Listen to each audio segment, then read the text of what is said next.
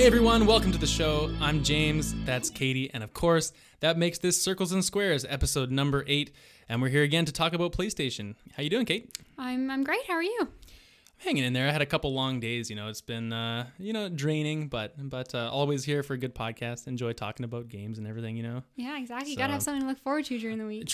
I was, like I said, long week, and I'm just like, you know what, I'm going to do this podcast, I'm going to go right home, get into bed, and I don't know if I'm going to wake up tomorrow at this point. Well, that wasn't a death joke. Okay. That wasn't a death joke. Someone's been playing a lot of Last of Us and feeling a little violent. That's actually true, but yeah. Don't worry. No. I'll just sleep in a little bit. That's all. We're all good.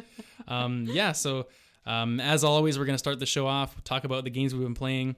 Then we're going to have a break, talk about a bit of news going on. And then finally, we thought, we do a little segment on some game mechanics that we aren't really fans of, and how certain games have improved upon these, and some examples of what the do's and do nots are of these ideas we've had. So we'll get to that later on, but let's start off with the games we've been playing. And yes, I did beat The Last of Us 2 finally. I actually beat it this morning before work. I was playing it. It's funny. I've been going through and it's one of those games where, like I said last time, I think I've been playing it, really enjoying it. My opinions haven't changed. Like the combat, I spoke mostly about combat last time.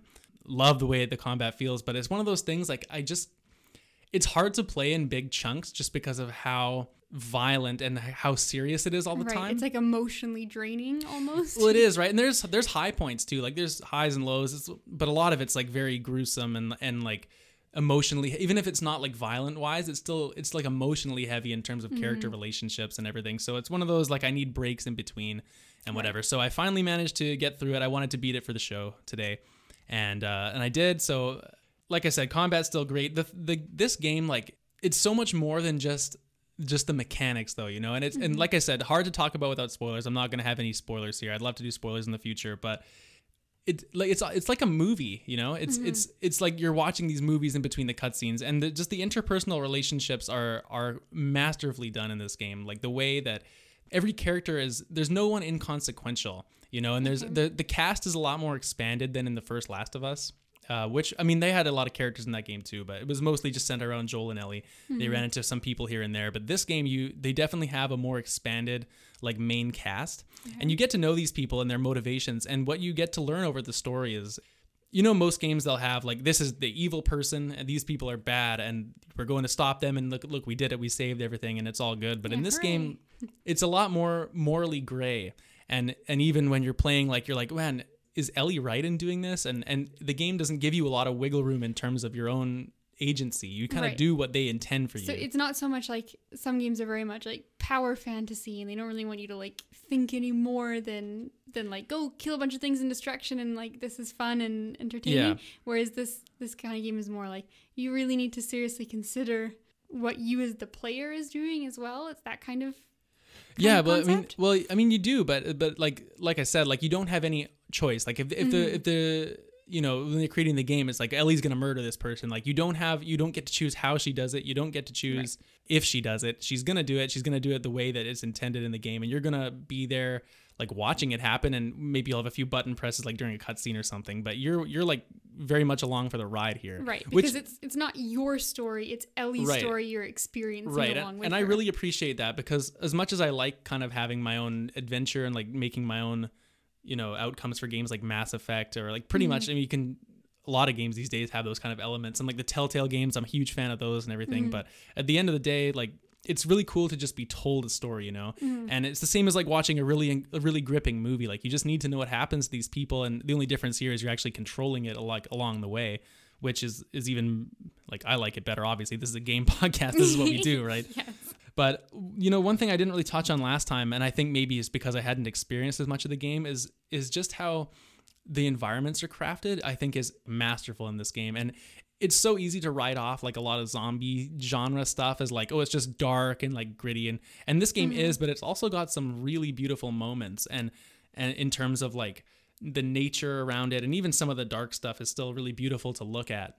And it just, for a world that's so dark, it's got so much variation in terms of where you go. The first game, I think the environments were a lot more not one note. Like it had a lot of variation as well. But this game, there's like water areas, there's forests, there's towns, there's like some buildings you spend some extensive time in, and it's just a lot more different things to look at, like different biomes, a lot of different biomes. Yeah. And they all behave differently too. And they have different enemies, which I think is like, I think I touched on it last time with the combat, how there's a lot more enemy variety in this game. But I mean, it's even more than just a few enemies here and there. It's very much like, this is a totally separate group of people, and they like behave differently. They guard things differently. They're more or less aggressive. They communicate differently.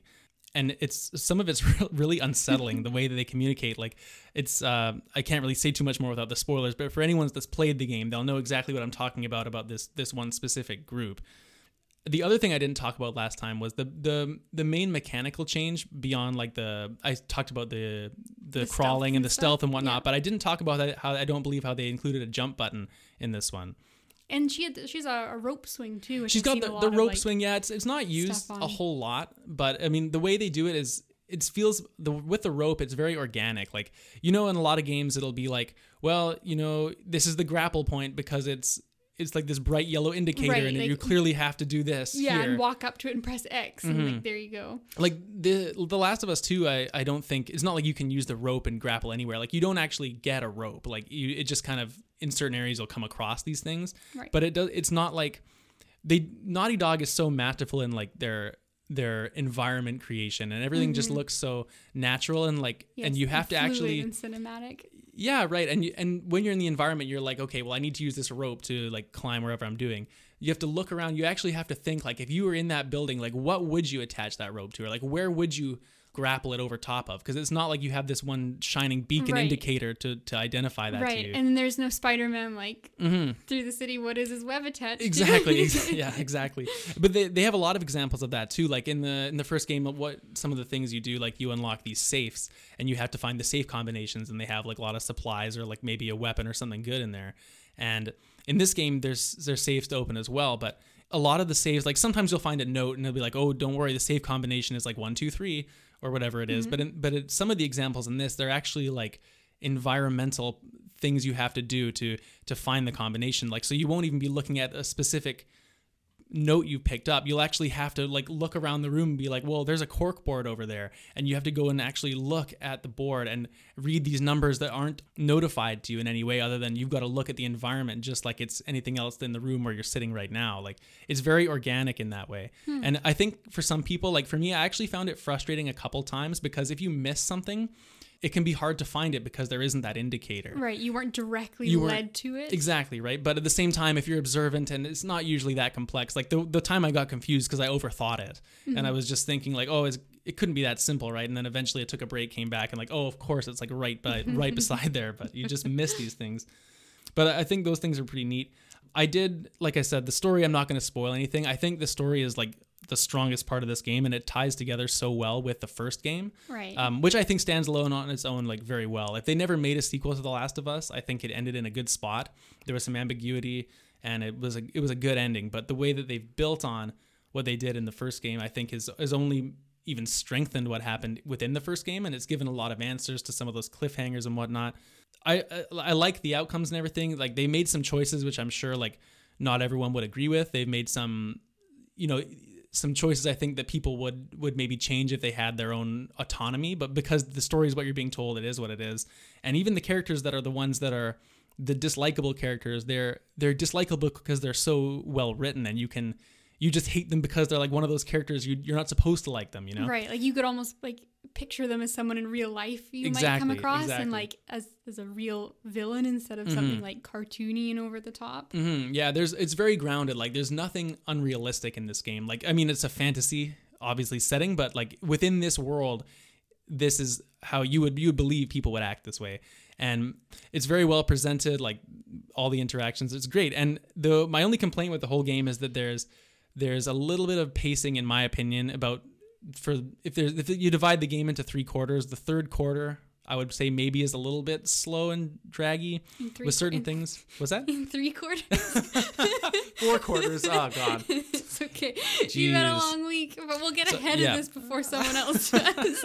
Say that 3 quarters is... 4 quarters. If the game was in 4 quarters, the third of this is confusing now. Yeah, no, we've ruined this completely. Towards the end of the game, not the end, but like just the little section before, I found that it went on a bit too long. Yes. Just for my taste, and there was one little circumstance where I felt like maybe it was the only thing in the game where I'm like, would this really have been what this character would have done? Like, I don't know if I bought it, but I mean, that's maybe just I'm looking at it. Or I'd like to go back and I want to replay this game again, just because it's, when you watch a good TV show or a movie and you pick, like, it's a movie you've seen 5 or 6 times, but you still notice something in the background that you didn't see before. Like, this is very much that I think could happen here too. And I'm excited to go back. I'm going to take, a bit of time off, get away from the game. I'd like to go back and do the platinum and, go through. You can't do it on the first playthrough because of you got to upgrade all your weapons and stuff. You don't get enough resources on the first one. Okay. So you got to replay it anyway. But I think that going through and really, now that I know the outcomes, looking for like the antecedents to things that characters do and realizing that would be a cool experience in the same way. And that's awesome. And that's such a testament to how well written and well like crafted the story is. If you're actively interested to go back and like revisit it, like there's such a large part of me that wants you to just give me the absolute like spoiler filled tell me everything I want to be absorbed in this story, because I think I would still enjoy it going forward and like looking out for those things and like how does that end up happening. But like don't do it, because I think I do want to experience it like you need properly to for sure. And one of the things that's interesting is I know before we were talking about on the show, I think one of our earlier episodes about the spoilers that had come out for the game and now that I've beaten it, I've went back and listened to a lot of spoiler content from other shows and just people's opinions on that. And the overwhelming opinion is like the spoilers didn't actually really ruin the game for me, because some of the things in the spoilers you wouldn't expect to happen, like how they happen, or there's so much storytelling that's not just the cutscenes. It's also in the interpersonal conversations as you're walking through the environment, or little things like that would really add so much context. And I think that people who got mad about the spoilers they obviously wouldn't have had that context by not playing the game, and so they wouldn't really understand what was going on in the cutscenes to the same extent. It's almost more kind of misleading than actually like outright spoiling things. And I just think that it's an experience that you gotta play it and get your hands on it and just live in that world for a little bit, get yourself in there. And I'm so excited to play it. Every time you talk to me about it, and it's the problem I have and why my game list is so long is I talk to people, I read something about a game, and I get so incredibly like excited and passionate to play it.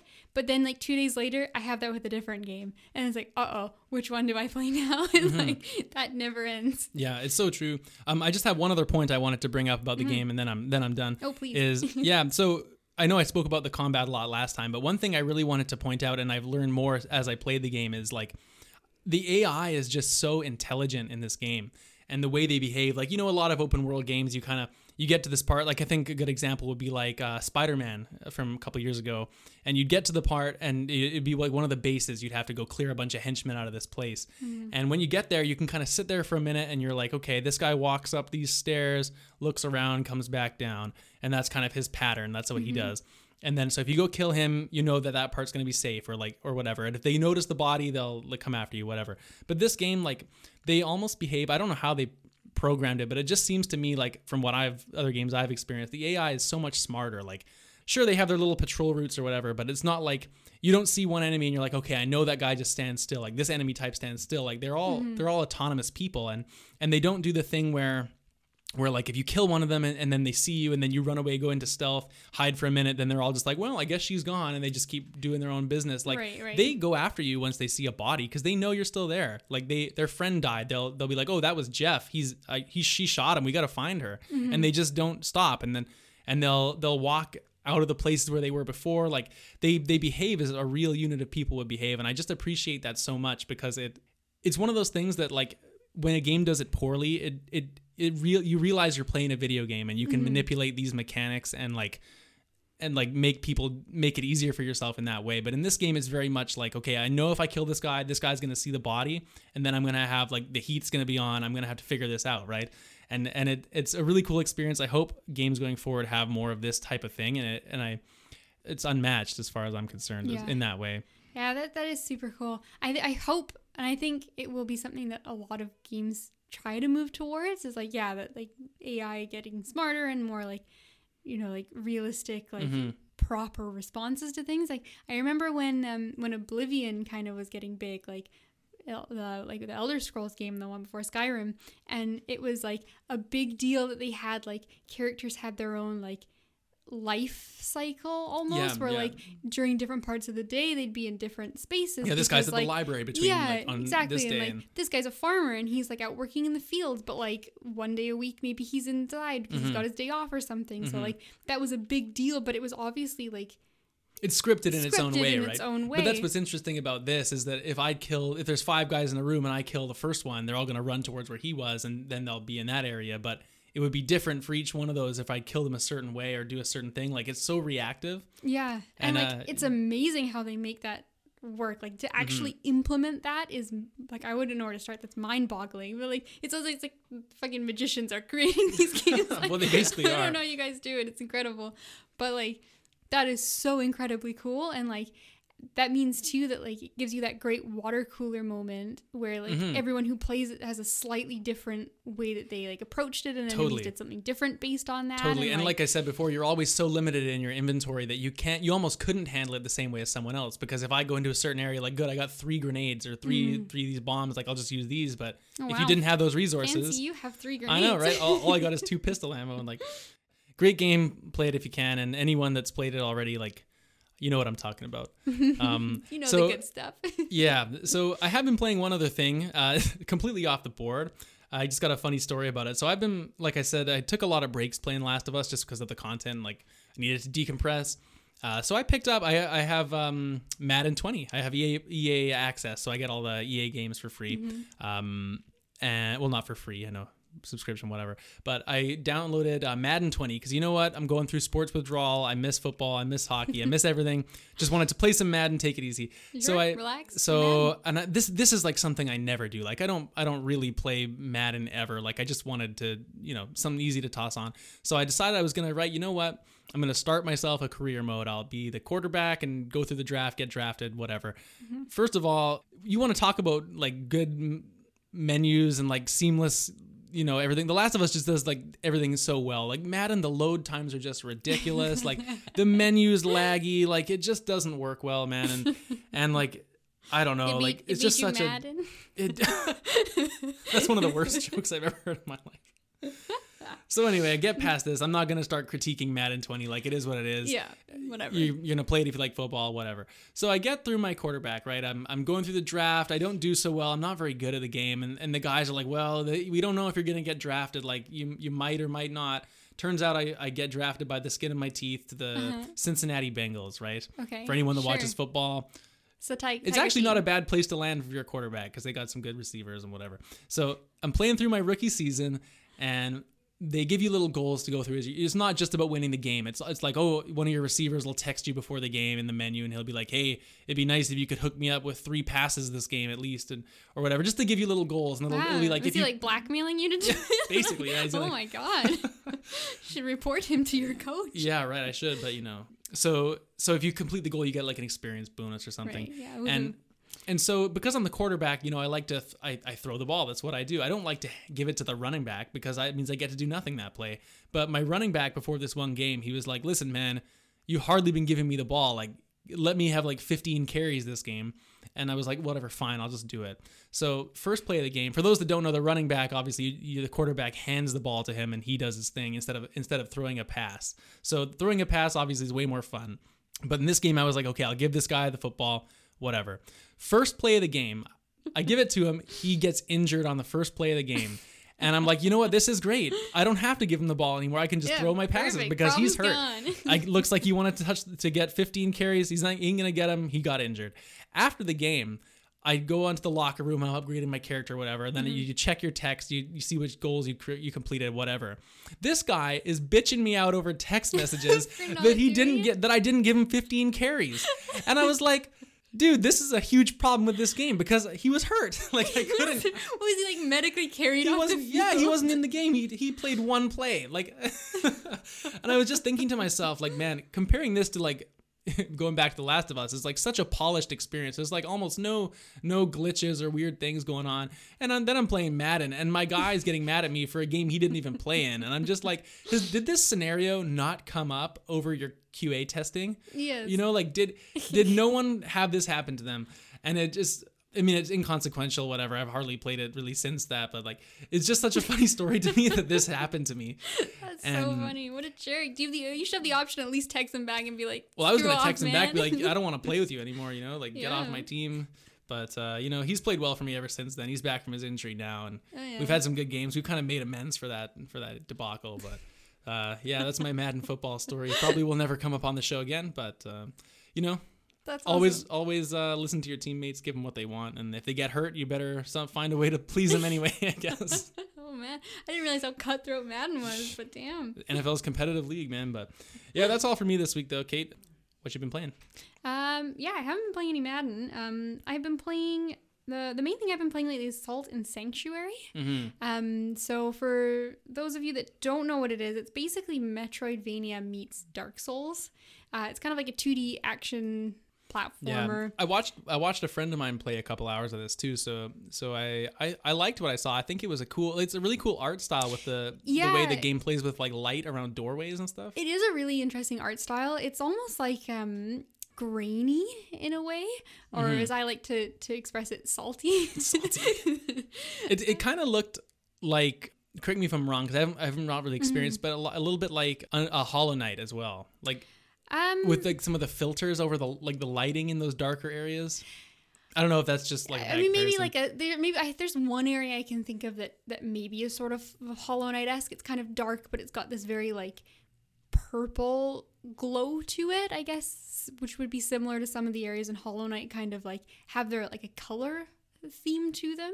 So I guess there's definitely an area in particular I can think of, but I think the majority of the game is kind of very much its own unique thing. But Hollow Knight's a good game to sort of think about with it. Like, I would say Hollow Knight is a bit more like platform oriented. And the pacing is quite different. This one's a little bit like slower paced, and while there is platforming, it's a lot more combat focused. Well, Hollow Knight has amazing combat as well. But this game is just a little bit less movement oriented and a little bit more like more combat focused. But what's really neat about it is it's obviously designed to be a single player experience, and it has like the summoning kind of similar to how Dark Souls works, where you can summon in online players to help you through an area that is difficult or like a boss you're stuck on, but you can actually play it fully co-op. Oh, really? I didn't even know it was multiplayer at all. I didn't know about it either. And it was kind of a little janky to make it work. You have to have like 2 saves on the same same console. And then there's a function in game where normally where you'd summon someone online, you can then summon like your other save file, and it is like your friend with the other controller. That's weird. I couldn't imagine how that would work, like as like a 2D side scrolling thing. Like, is that confusing? I mean, there was one point where it was confusing, but only because we had the same pumpkin head hat on, and we were just like two like dudes head. Like with pumpkins running around, and then it was hard to tell who was who. But it's actually pretty good. Like, I think maybe the only downside I've noticed playing it co-op is it's a bit easier than it would be otherwise, because I don't know how much the game like kind of scales around there being 2 people as opposed to 1 person. But it's really well done. Like, all the items that you pick up, you both get.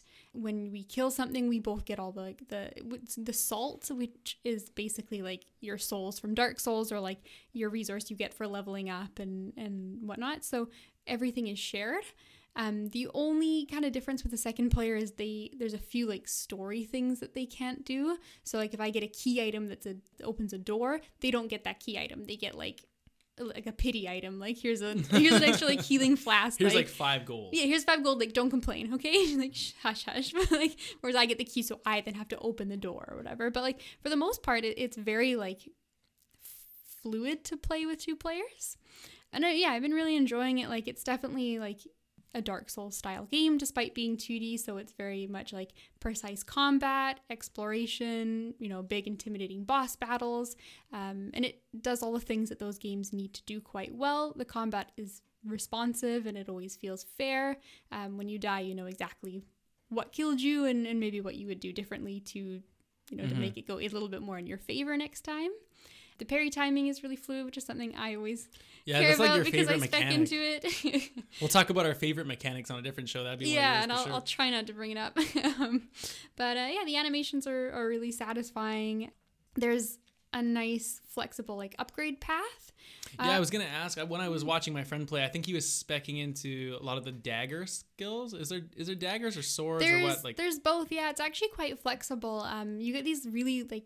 They're actually quite pretty, these skill trees that big. go up. The It skill is tree is big. very big. It's almost a little intimidating when you first look at it. But once you kind of get into it a little bit more and pay it a little more attention, it's really like the same kind of skills and they sort of branch out. Like your left side's your more like dex weapons with bows and daggers, and your right side's your big swords and strength and heavy armor. So kind of like pick a side and go with it. But it's been pretty flexible. Like we've managed to make some sort of unique characters. So my character is kind of I guess like your typical sort of rogue. I have daggers or like a quick short sword and a little like parry shield, but then I'm also a cleric, so I have like holy magic, so I kind of like that weird juxtaposition of like the thief, but also I'm a holy but it works, person. right? Yeah, you can do totally any combination you want whatsoever. So I've sort of like spec'd into like buffs and like defense buffs and like putting like holy magic on my weapon and whatnot. And then my boyfriend who I'm playing it with, he's like got a big great sword, but he's also like a mage. Of course, like those traditional fantasy archetype. The traditional, but like it works really well. So I think like there's a lot of nice flexibility. So even though the weapons themselves don't have the biggest move sets, because you can kind of like pair it with a magic type, there's actually like a decent amount of customization, which is quite nice. So my favorite part of the game so far is the level design. Like it's really, really well crafted. The exploration is really rewarding. There's tons of little hidden paths and items everywhere throughout the levels, and tons of little like shortcuts that either take you back to the beginning of whatever level you're in or just to a totally different area in the game that you've already explored. Yeah, and I think that's like something that makes these type of games stand out among other ones when they have a good travel system, because some of the maps just get so big, and if you're backtracking and having all these problems all the time of like, you feel like you're running through the same area. I know you're probably doing that if you die in this game, but like once you've completed it and you've kind of, explored what you need to explore, it's nice to be able to quickly like, okay, now I'm over here, I just fast traveled or like jumped over to this location I need to go to. Yeah, exactly. And like it really makes the world feel very like cohesive as well. Like it almost feels like a natural place. Like when we first started playing, it was interesting because I've never played one of these. I mean, I guess Hollow Knight, but aside from that, like I haven't really played much in this style of like in a 2D setting. Did you ever play Ori? I played a little. It's not a Metroidvania, I guess, but I'm just. Yeah, I played a little bit of Ori, but I never finished it, unfortunately. God, gotta go back to that. I know. I would like to eventually. It's on the list, but there's a lot of things on the list. Oh no, yeah, me too. But anyway, it was actually like kind of difficult, I found, to situate myself in the world, like where I was in relation to where I'd been 10 minutes ago. But after playing it for a little bit, I think like the map is actually very well designed, and we started to be kind of familiar. Like I think if I just go left a little bit, like we might end up in like the secondary, and then all of a sudden you would be. And like one of the things that people always praise the first Dark Souls for is that it just has this massive cohesive world, and you sort of and it's interconnected and loops back on itself. Exactly, you're always looping back on yourself, and like you'd be like 30 minutes away, and then all of a sudden you're back in Firelink Shrine again. It's like, oh my god, how did I get here? This is incredible. And this game is obviously a much smaller scale, but I think it's like almost on par with that. Wow, that is big praise. Even more so than something like even Bloodborne was, and like other FromSoft games. It's really, really like cohesive, and you're always finding like elevators and shortcuts, and it's got that same kind of verticality to it. So if you have played Dark Souls and you're looking for another game, and like a lot of these, a lot of people write some of these games off as like, oh, they're just rip-offs of Dark Souls, and they're doing like the same thing that game did, and like they're obviously heavily inspired, but this game has its own unique thing going on, but it's also doing those things well. Like it's not just riding off of that. It's very, very well crafted. Well, yeah, and it changes the formula. It's 2D as well, right? It's not like it's just completely ripping Dark Souls off and it's like a 3D action kind of game. Like it's very much like just taking the same philosophy into a completely different style. Yeah, exactly. And it's got a few like unique things to it. It's got a shrine system, which is kind of interesting. So it's basically like you join a covenant in the game, and each one gives you like slightly different things. But it's kind of like stat boosts or. So how it works is like when you rest at it, kind of like how Dark Souls works, like you get your Estus flasks back, like your healing resource. But this one, the healing resource is slightly different depending on which covenant you're into. So one of them will give you like, it heals a little bit more, but over like a longer duration. So it's good if you're in combat because like if you take a hit, then you'll kind of like heal through it. Whereas like another covenant might give you something that like it is a less heal, but it's very quick. And another one will give you like, you can upgrade it for like more mana based things. And then also depending on what covenant you're in, different shopkeepers will sell you slightly different things. And you level that up as you go. So I kind of like that because it's really interesting to like discover those covenants as you go and kind of like you level yours up. So you sort of like progress a little bit more into it. But it does play into my one kind of complaint with the game is that it doesn't do a good job of explaining these things to you. And switching covenants is actually like quite detrimental because it takes away your progress. Right. In whichever you don't one. get the skill point. Like if you're putting skill points into this, do you like not get them back? Yeah, you kind of use resources to like expand your covenant. And you also like when you come across a new like safe place, you claim it in your covenant. So if you switch, then all of a sudden you have all these old ones for the old one you're not really a part of, and like you can't really utilize those to the same extent. You feel like you're like wasting out on what you could have just put more time into one covenant and been a stronger character as a result, right? Yeah, exactly. But then like you find these new ones and it's tempting, like you want to explore like what does this one give me, right? But like it would be you're wasting resources to do it. So, and it doesn't always tell you like what exactly is going to be different about them. So you want to. It's like you need to commit to something before actually being sure of what it is. Yeah, exactly. And I think like it's a problem just with the genre in general. It doesn't always tell you how all the mechanics work. So you ended up looking up a lot of things, which never feels good because it draws you out of the experience. And then, we're doing things sort of not organically because we're like, oh, we have to go here to get this covenant and then we can get this item. Of what and you're trying to do. So that kind of takes you out of it a little bit. So I think it has some good ideas, but like would really benefit from being a little bit more like upfront with the players. Yeah. But anyway, I think the game's fantastic. I highly recommend it. Maybe look up a few things before you go into it. But overall, it's fun gameplay. It scratches that itch for like a intense game. Yeah, that's cool. The only thing I want to say about it, just because it made me laugh, was I went on to I was on their Steam page this morning, and all the reviews are incredibly like positive and fantastic. But there's this one review. We love bad reviews. I do, and it's from someone who like obviously just didn't know what they were getting into, and like whatever. Like I understand like if you're not super familiar with like how certain things work in games, like you don't always expect certain mechanics to be a certain way. But this person reviewed for 0.2 hours in the game, and he says, "There's no pause. I paused to switch controllers and got killed by a monster since it doesn't actually pause the game."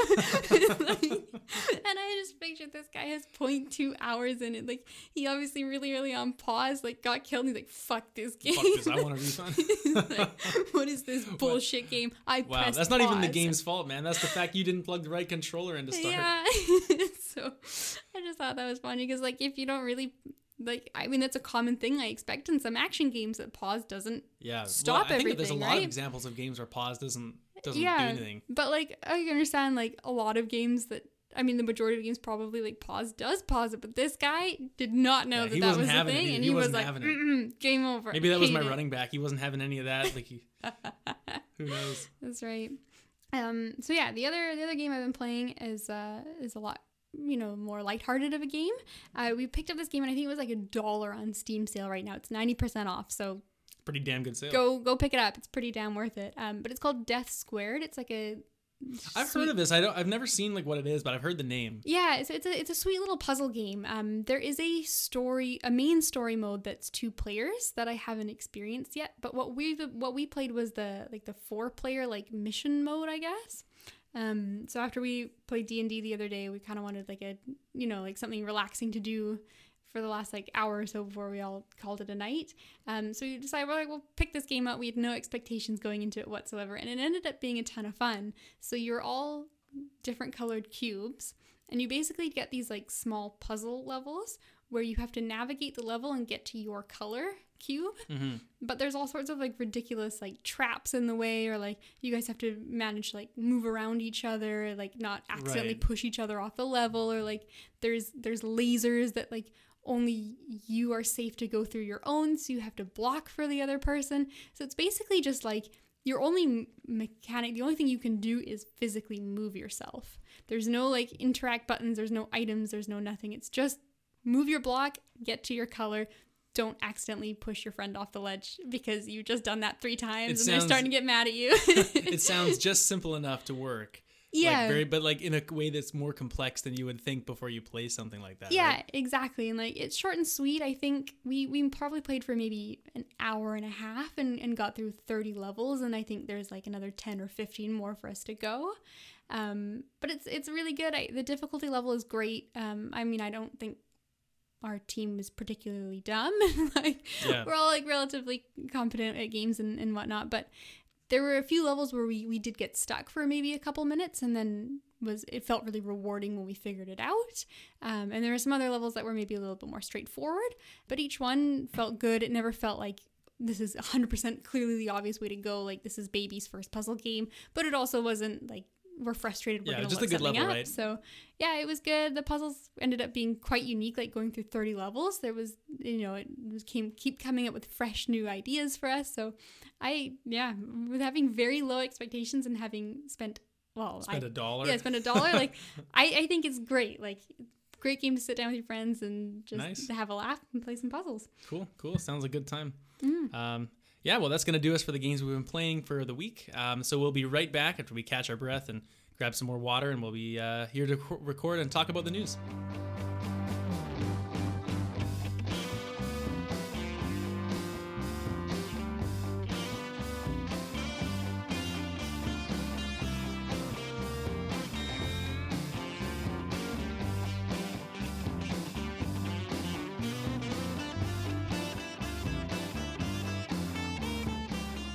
All right, everyone, we are back again for the news today. We had a little technical difficulty when we were recording. We had a little bit of an error with the news section, so we're redoing this the day after, and so we'll, do our best to recreate the environment, talk about these things, but this is our second time. Hopefully there's no confusion. If we reference something in the next segment, which is like a reference to this part of the show and it doesn't make sense, just, that's what the recording we lost. Yeah, so. I think we had some wonky math in the first section of our recording yesterday, but I promise, like, no brain aneurysms. We're doing okay, but we're all good. Stuff happens. So anyway, let's get started here. We have the July PS Plus games have been announced for the month. So in tradition, second week of the tradition, we're doing, we're both going to pick one of the games to play. Of course, this is the 10th anniversary of PS Plus, actually. So they've offered a free third bonus game. So this month we have NBA 2K20, Rise of the Tomb Raider, and then we have Erica, which is one of the, I think it's FMV type. It's an FMV kind of like choose your own adventure, like story-driven, like FMV type. Kind of like a telltale, like, would you like option A or option B, and then the story progresses as you interact with it. So. Exactly. And so, Kate, what's your choice for PS Plus selection? It's a relatively strong month, I think. I'm going to go with Erica, just because it's very different. I've never played an FMV game, and I don't even think I could name one off the top of my head. I played Her Story a few years ago, and I really liked that one. So, I mean, judging on that one specific example, I think Erica might be kind of cool. But yeah, we'll see. I just think it's something a little bit different and seems like bite-sized and fun. So fair enough. I'm gonna politely leave NBA 2K20 on the shelf. You are a sports guy, though. As it turns out. Well, I watch sports. I don't know about this, but I'm gonna go Rise of the Tomb Raider. It's been Tomb Raider, like I was saying to you before, is like it's always been like on my list of things to check out, especially with all the comparisons it draws with Uncharted, and it's just never really been like at the top of the list. But now that I have this great reason to go back and try it out. Yeah, I agree. That's been my thing too. Like, it looks like just an objectively good game, but it doesn't stand out in the way that some other games do for me. So it's always kind of in that like middle tier Exactly, priority, yeah. and it never surfaces enough for me to actually pick it up. But Same. But now that I got this great reason to do so, I'll check it out. Maybe you'll feel dumb for never having played it. I feel like I probably will. It's got good reviews, but yeah, we'll report back on those next episode. And for now, let's move along to our second news story of the day, which is that PlayStation has started an Indies initiative. This is I think about a week ago, Shuhei Yoshida, of course, he's made a post. There's 9 indies. I guess it's more or less an initiative. They're going to be spotlighting more indies coming to the platform moving forward. With the transition from PS4 to PS5, I think like we spoke about before, is like it's important to have as many games available at the start of a console generation, so people want to buy the hardware. And so obviously indies is a big part of that now, and this is just I guess a program to highlight indies that are going to be coming to PlayStation. Yeah, absolutely. And like you said, not even just the quantity of games, but also a variety of games, which indies are phenomenal for. Well, there's so much creativity in the indie space, right? So it's neat to see like these smaller, more unique games get that spotlight in the bigger events. Exactly. And that's the main thing, right? Like it's great to celebrate these smaller creators that otherwise maybe wouldn't have had their 10 seconds in the spotlight, and people might not have just known that these games existed. So that, I think it's a fantastic initiative, and it's only going to be a good thing for the community going forward, and it might jumpstart some people's careers of talented people that might not otherwise have a chance. Yeah, well, I mean, that's the thing too, like discoverability for a lot of these smaller games is just so important, because you look at like Steam, for example, even the PlayStation Store, like when you're going through there, you click on the sales section, you click on like what's new in the featured games, but unless it's really on one of those front pages, it's so hard to find a lot of, especially smaller like indie games, unless you know exactly what you're looking for. Yeah, exactly. Or like it just someone else happened to discover it, right? Like a lot of the best indie titles I've played, I found because it's like on a trending list somehow, right? But yeah, or like it makes it to YouTube, or some personality in YouTube or a podcast like us or something talks about one of these games, and that's pretty much the way you find out about like a lot of these things. Yeah, exactly. But I'm sure there's a lot of creative developers out there, and I can't wait to see who comes in as the next Toby Fox. And right. Yeah, I think absolutely. It's inherently just a great thing. So I hope that they not just start it with the launch of PS5, but continue that to keep that strong throughout the console's whole lifespan, and then even just progressing into the future as well. Yeah, and it's listed on the post as well that a new indie title is going to join PlayStation Now every month as well, and so that's going to be Hello Neighbor for July. So it's a nice little, I guess, it's not free. People pay for PS Now, but it's nice to toss them in there as well. They announced 9 games, I guess, for the first reveal. Did any of them jump out for you at all? Or yeah, well, one jumped out for me just because I had actually had a friend who had told me about the game because he was quite interested in the music component. It was a composer, something that he knew ahead of time. And then I did see a decent amount of coverage on like the pseudo E3. So it was the game Haven. Do you remember which conference it was at for the events? I can't remember off the top of my head, but it was at multiple. Yeah. Like there was a couple that showed off trailers, one that showed off gameplay. Like it was, I think maybe it was like IGN and Gorilla, or one of those two, probably both. But it looks just kind of neat. It's almost got like a Journey-esque sort of exploration style to it, and then it's got like, it's supposed to be really story driven, but the characters are like a couple. Yeah, it's the one where it's like a turn-based strategy, right? The turn-based strategy kind of came out of nowhere. Like they showed that off sort of as like, we also have this. But the main thing that stood out to me is it's like a story-driven game, but it's based around a couple.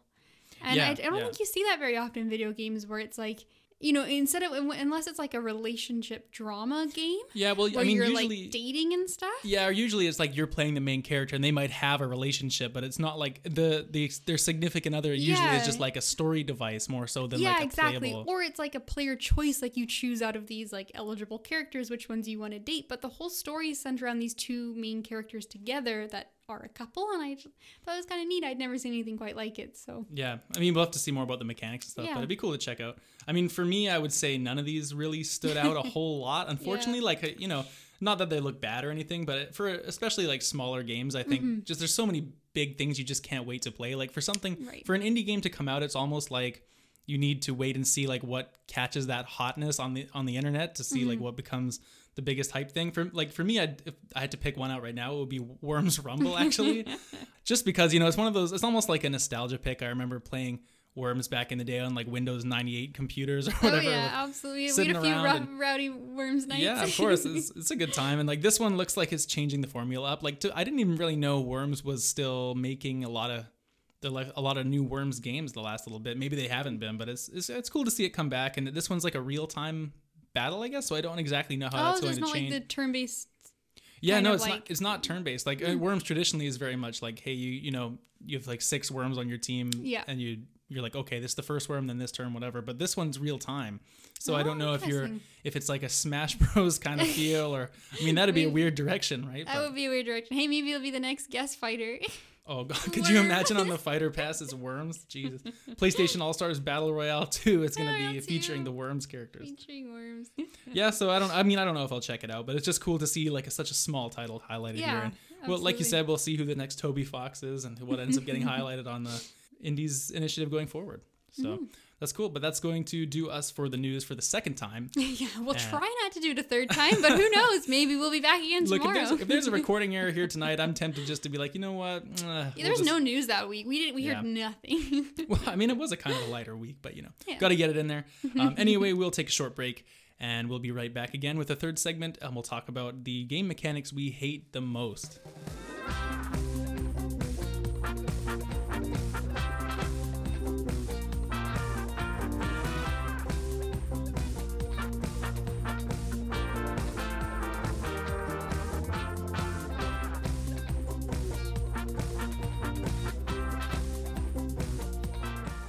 All right, everyone, we're back again. It's time to close out the show with our third segment where we thought it'd be fun to have a little bit of a discussion about our least favorite game mechanics. So I think back when we did that quiz on our first episode, one of the questions was like, hey, what's a mechanic you really don't like in video games or something along those lines? Yeah, I think so. And so we said like, hey, this would be a fun thing to talk about. And here we are. So I'll start us off. I think like what it boils down to is I just really don't like games that waste my time. You know, and that can be a variety of things to different people.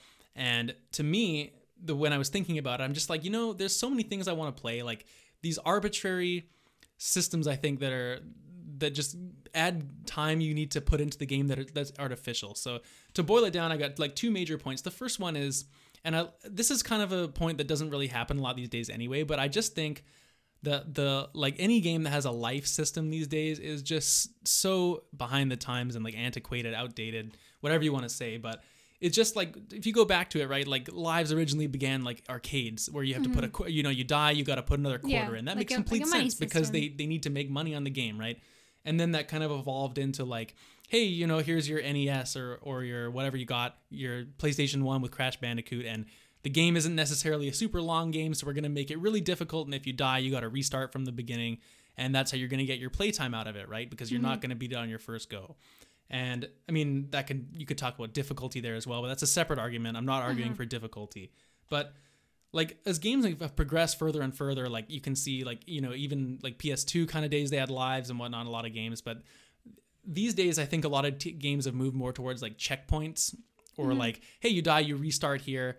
And you don't have to do that meticulous thing. And I just think these games that have a life system are just so outdated these days. Like a great example here is like someone that's done it right and changed the mold is like Super Mario Odyssey. I think does a great job of this.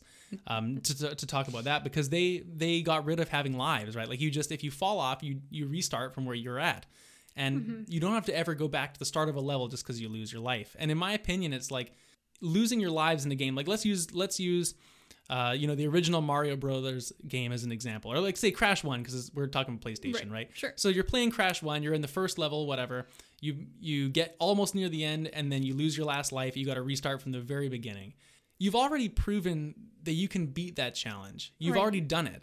So why do you have to just go back to the start just because you died 3 times in a row or whatever it is? You know, it just seems so archaic to me. Right, and then at that point you're frustrated because you've played the same level over and over again. It can put you off, you know, and you get a lot of these like purist people who are more like retro and whatnot, or maybe they're like a little bit older than we are, and this is kind of what they like, or they whatever reason, right? You can like what you like. There's nothing wrong with it, but I just think that like modern game design is so far past lives now. Like any modern game that comes out that has that kind of system would instantly be just a turn off, I think.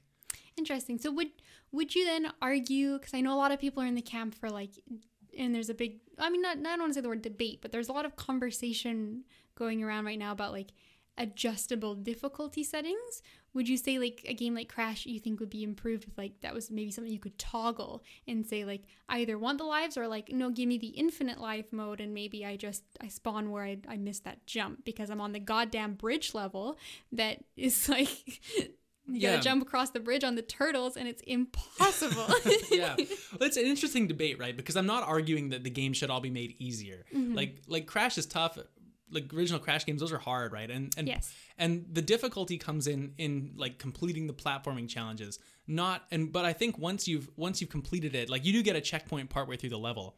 But the problem is that if you make it to that checkpoint, you could die and lose all your lives beyond it. Then you got to restart at the start. Like as long as they kept the checkpoint there, I think you just need to keep that and get rid of the lives. Like you've made it to the checkpoint. Right. You should get infinite tries from beyond that time because you've proven yourself that you made it that far. Right. Yeah, I guess, and that makes sense. And it's sort of like that is organically where you've decided is kind of like the point where now you're at the next part of the level. So then the life system on top of that is like, well, you are there, but also you're not really there. Exactly. And it shouldn't be after like every time you die, you start right where you were. Because sometimes the challenge is like completing these 3 jumps in a row, then killing this enemy. But I think like once you complete that, whatever they deem to be that section of the challenge, you should be done it, and that should just be where you're at. Like, for example, could you imagine playing, like you're playing God of War in the background right now. You didn't talk about it on the show today because you just want to get a bit further or whatever. But could you imagine you're like in a combat sequence there, and then just because you die to this boss, you have to go back like 15 minutes. Like it just would be like a lot of the way the games are designed these days, they don't really have this anymore, but I just think that that's testament to like how outdated it actually is. Yeah, and I think for the most part I agree with you. I think there are definitely maybe some outlying games where like that is maybe an intentional design choice because it's going to provide a specific experience, and that's like kind of like a core concept of the game. But I think definitely just as a concept to add to your game to like give it an extra bit of challenge. And it's funny because, you know, it's funny talking about this with what I've chosen for my topic. But I agree that like that mechanic is something that very easily, unless done extremely intentionally, just adds to frustration. And like Crash is a great example. I bought the remaster when it came out because I remember I had really good memories of playing Crash 3. Crash Warp, right? Yeah, and I hadn't fully ever played the first 2, so I thought this is a great experience. I'll get a nostalgic game and then 2 other ones that I missed, and it'll be great. And I never ended up finishing it because I just got... I don't want to say it's the kind of thing that can really ruin your experience. If you're doing really well, making some progress, then you lose your lives on a really frustrating level, and it can be the kind of thing where you're like, oh fuck this, I'm just gonna turn it off for now. Yeah. Whereas that like you shouldn't have to put yourself through frustration like that. I don't think some people like that. Like I said, like that's fine. Like that's the way you want to play. But I think like in general, you shouldn't be feeling like that actual frustration feeling when you're playing a game. You know, like you're doing it for fun. Yes, I think a big distinction is if something is difficult and then you feel rewarded for beating it and like, oh, I accomplished this, I did a great thing. That's a good difficulty. But if something is difficult and then you feel like, thank God I don't have to do that again, that's a bad difficulty. And I think the live system often like sometimes goes more towards that second situation where you're like, oh, I'm relieved I don't have to replay that section another 50 times. And that's why like there's so many modern games that are such good examples, like Celeste and Super Meat Boy, like 2 very tough platformers, but the levels are either short enough to where you don't need a life system. You can just restart the level over and over again until you've beaten it, or like, you know, you respawn at a certain point where they've let you complete that challenge, and it eliminates that frustration that's just like an archaic mechanic they used back in the day in arcades, you know? Interesting. I'm trying to think of like an example of a really modern game that has you know, it's a bit of a blind spot for me. I was trying to think of an example, but there's just not a lot of games that have this these days, you know, at least that I've been playing recently. That I guess maybe that is a testament to like most people agree with you. But like a lot of people will always argue like, oh, you know, this old game is better than these new ones. And it's like, well, you can argue different aspects of it, but I think like there's almost no argument to me these days that that's a good mechanic. Maybe I'm alone in that, but that was only half of my argument. Like another time wasting thing, and this is actually the one that drives me really crazy because it happens in more modern games than the life thing, is I hate it. I hate it when you're playing an RPG and your whole party does not get experience from completing a battle. I hate that mechanic.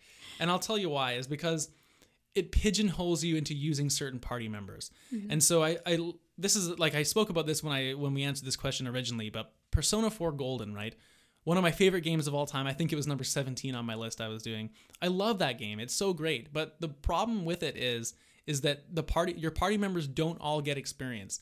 So you have, I think, 7 guys in your party, maybe it's 8, whatever, but you can only bring 4 with you. So if you go complete a whole dungeon, like the dungeons are long, and the guys in your party right now are going to gain a lot of levels during maybe 5, 6 levels, maybe more than that, depending how long you grind for what you're doing in there. So after that, after you complete the dungeon, you then have the option of, well, I can go to the next dungeon, which is going to be harder than the previous one.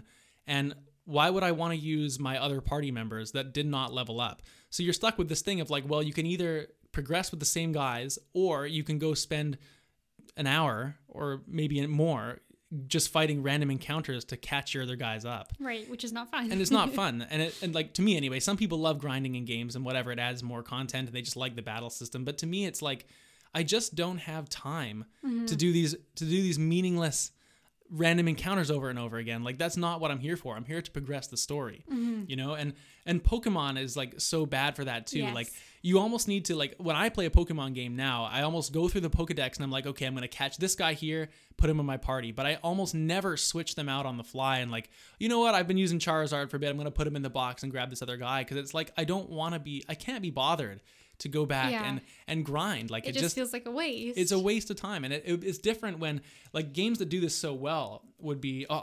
Digimon Cyber Sleuth. This game is phenomenal. It's one of my favorite games on the PlayStation 4.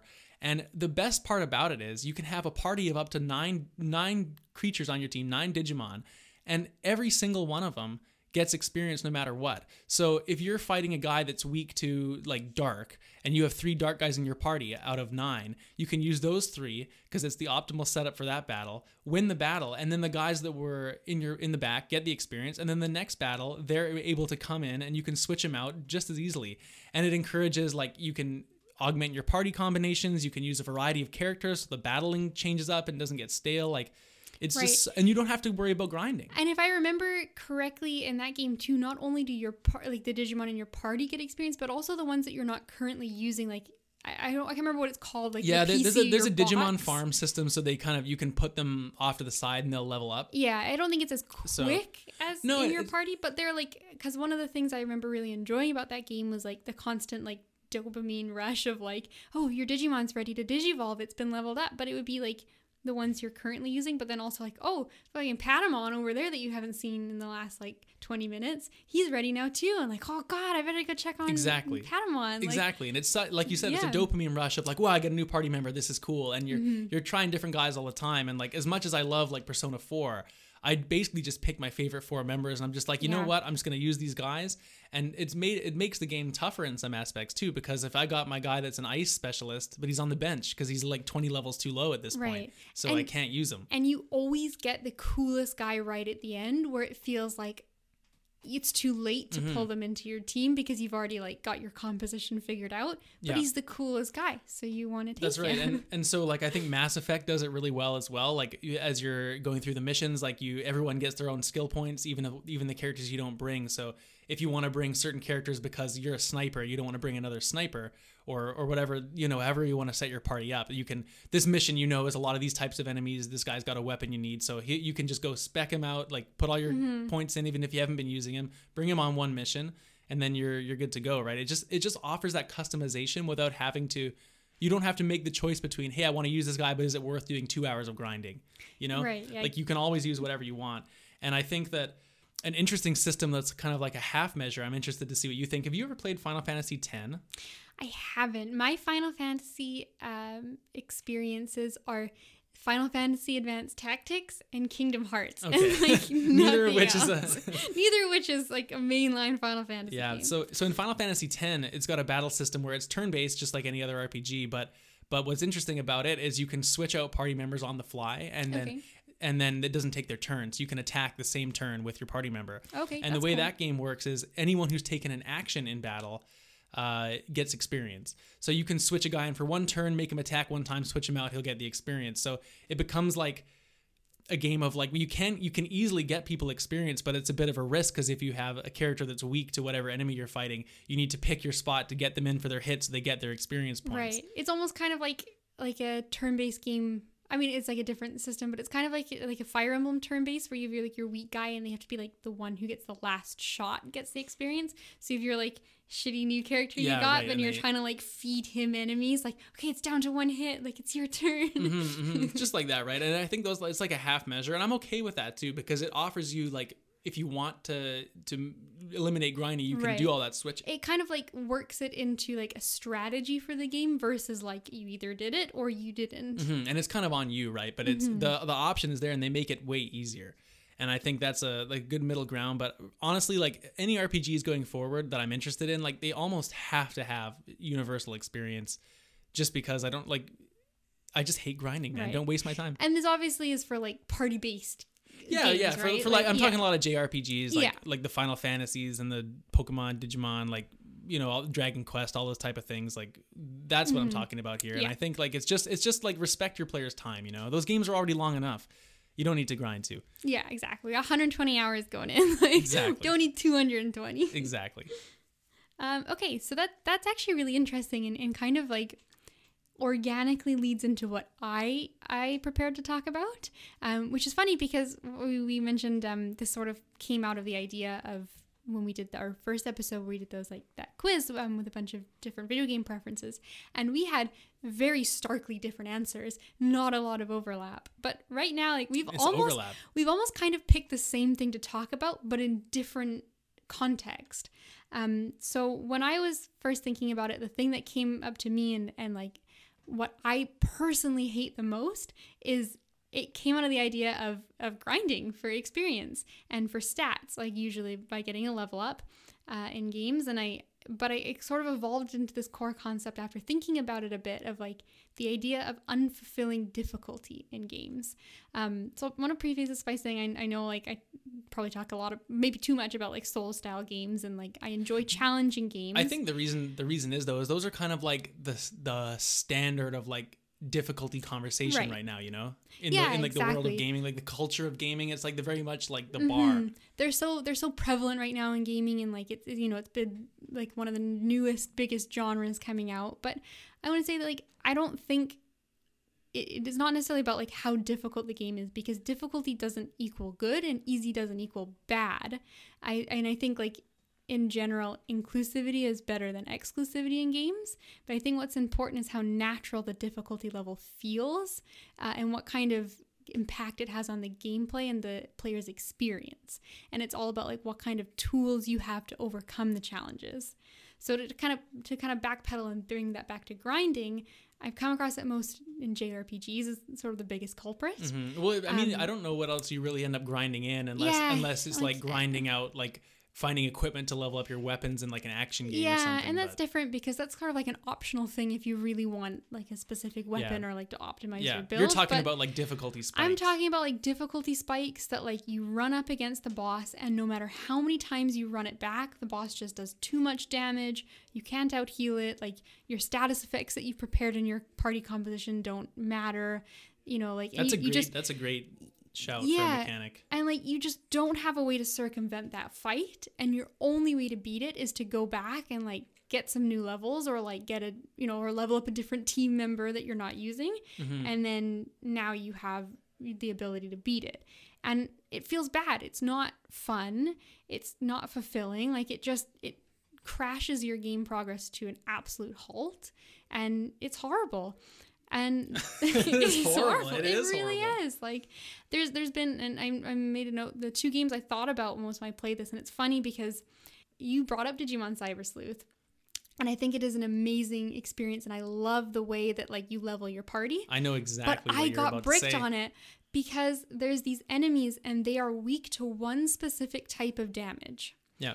And in my party, I didn't have anyone with that type of damage. And in my box, I didn't have anyone with that type of damage because You're It's constantly pretty specific, and it's not actually it's piercing damage you're talking about. Exactly. And the thing about piercing damage in that game is it's not really that useful aside from the fights you're talking about. Yes, it's like one specific enemy that's like kind of like a reoccurring boss that you come up against, and you basically can't beat it unless you have piercing. And like, I guess knowing that's an enemy, maybe it's something you should always have prepared in your back pocket, but part of the mechanics of the game and the fun of it is that you're constantly like digivolving, and like you don't always know what you're going to digivolve into. Like it gives you an option, like here are these 4 silhouettes, pick one. Yeah. And like sometimes you just, you're constantly like fluid switching out what and for like Digimon experts, maybe they would know, but like I'm very much like, I'm not a Digimon fan. I'm a fan of the Digimon Cyber Sleuth game, right? And the Digimon are just a fun like set of characters to use. Yeah, exactly. So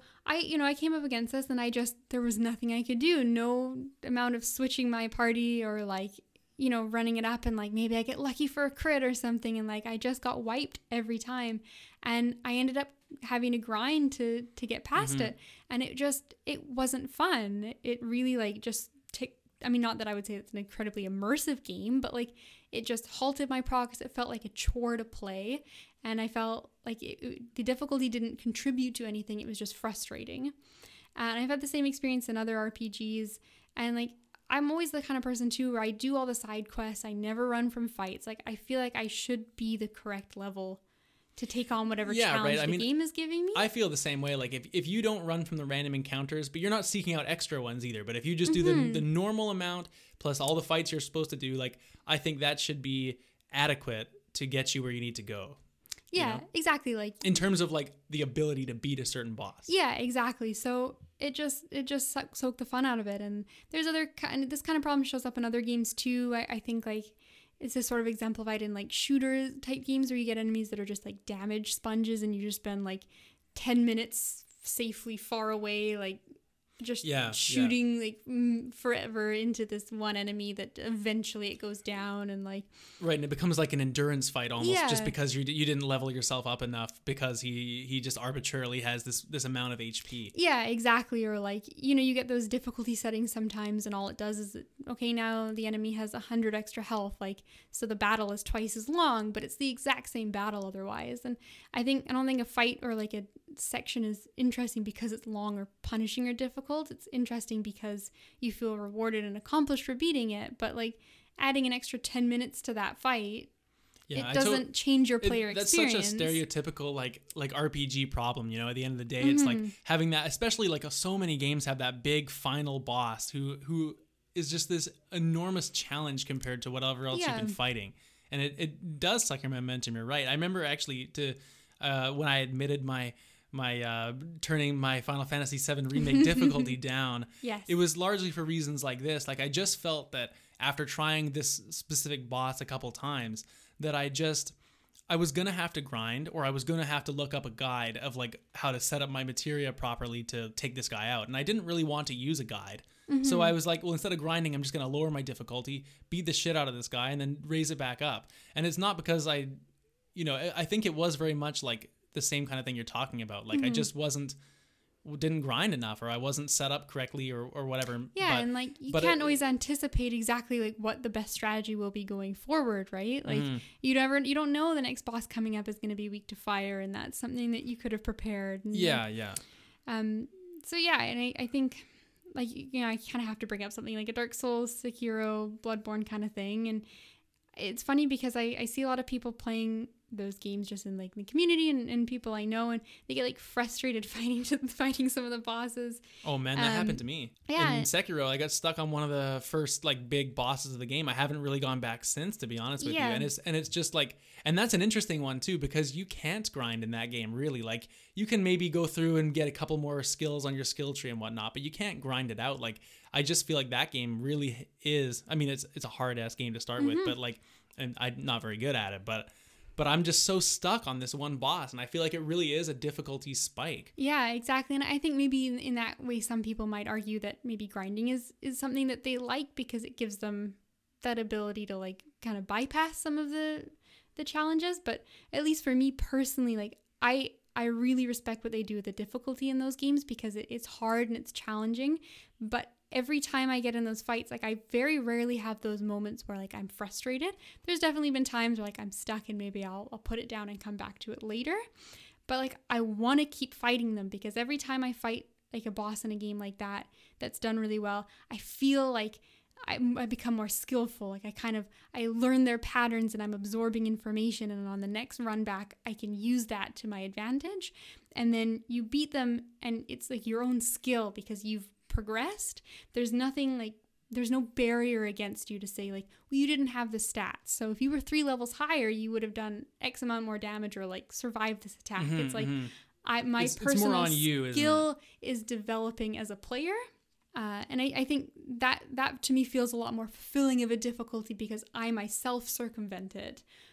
I'm not blocked by the game itself. Exactly. Yeah. And I think some other really good examples of that are games. And it's funny, you also brought up Mario Odyssey, but I think that's a perfect example. God, we're really on the same page today. We really are. We're totally in sync.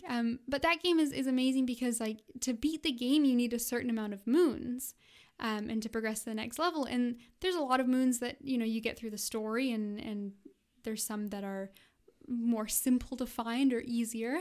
And you can beat the story and it's rewarding and fun and it's a great gameplay experience. But then there's also some that are a lot more challenging to find, that are maybe hidden a little bit more secretively.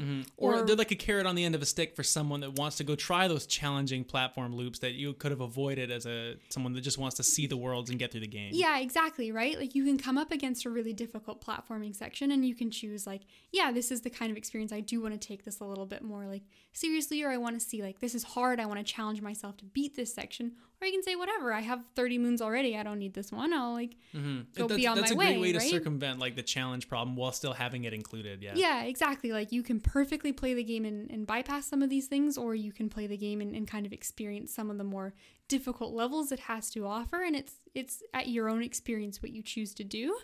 So I think games like that sort of have it's not just difficulty settings, which is a whole different topic of whether or not those are good or not. Right.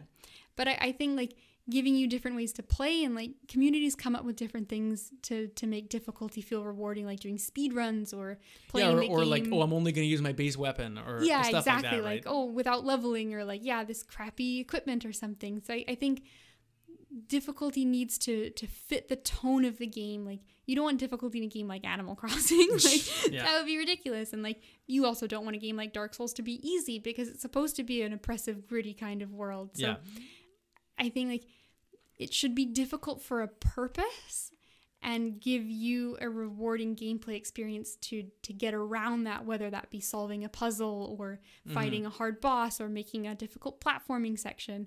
Not, okay, you need to go grind because your stats are too low. Yeah, right. And it's just, it almost just seems like games that have that issue just they didn't get balanced properly in their design. Yeah. You know? Or like the QA testers would have been like, well, we grinded a bit more than the average player would have, so this was fine for us. But then when it gets to the player's hands, they don't have that experience and they get killed by these bosses. Yeah, exactly. And I think it comes down to what I said earlier, the philosophy of like, it should feel fun and rewarding when you get through a challenge, not a relief to have finally progress so you no longer have to do that anymore. Yeah, no, totally. You know, we should consult on game design. I think we got some good ideas. Yeah, here, I would say. That's right. In our professional opinions. That's right. Well, if you have any professional opinions about game mechanics that you don't like, please let us know. You can get in touch with us in a lot of places. One of those places is our Twitter account @CANDSPod. It's got links to all of our other media and places you can find us on there as well. One of those being our email address, circlesandsquarespod@gmail.com, where you can send those lovely emails. Send us a tweet as well if you like. Go comment on our YouTube video. You know, we're all over the place. Thank you very much for listening. And until next time, we'll see you in 2 weeks for episode 9 coming up at Circles and Squares. The intro and outro music for Circles and Squares was produced by friend of the show, Matthew Chan. Interlude music is from Scott Gratton of the Free Music Archive. Our channel art was created by @unreasonable on Twitter, and our brother Alex is the designer of the Circles and Squares logo. Thank you all for listening and supporting the show.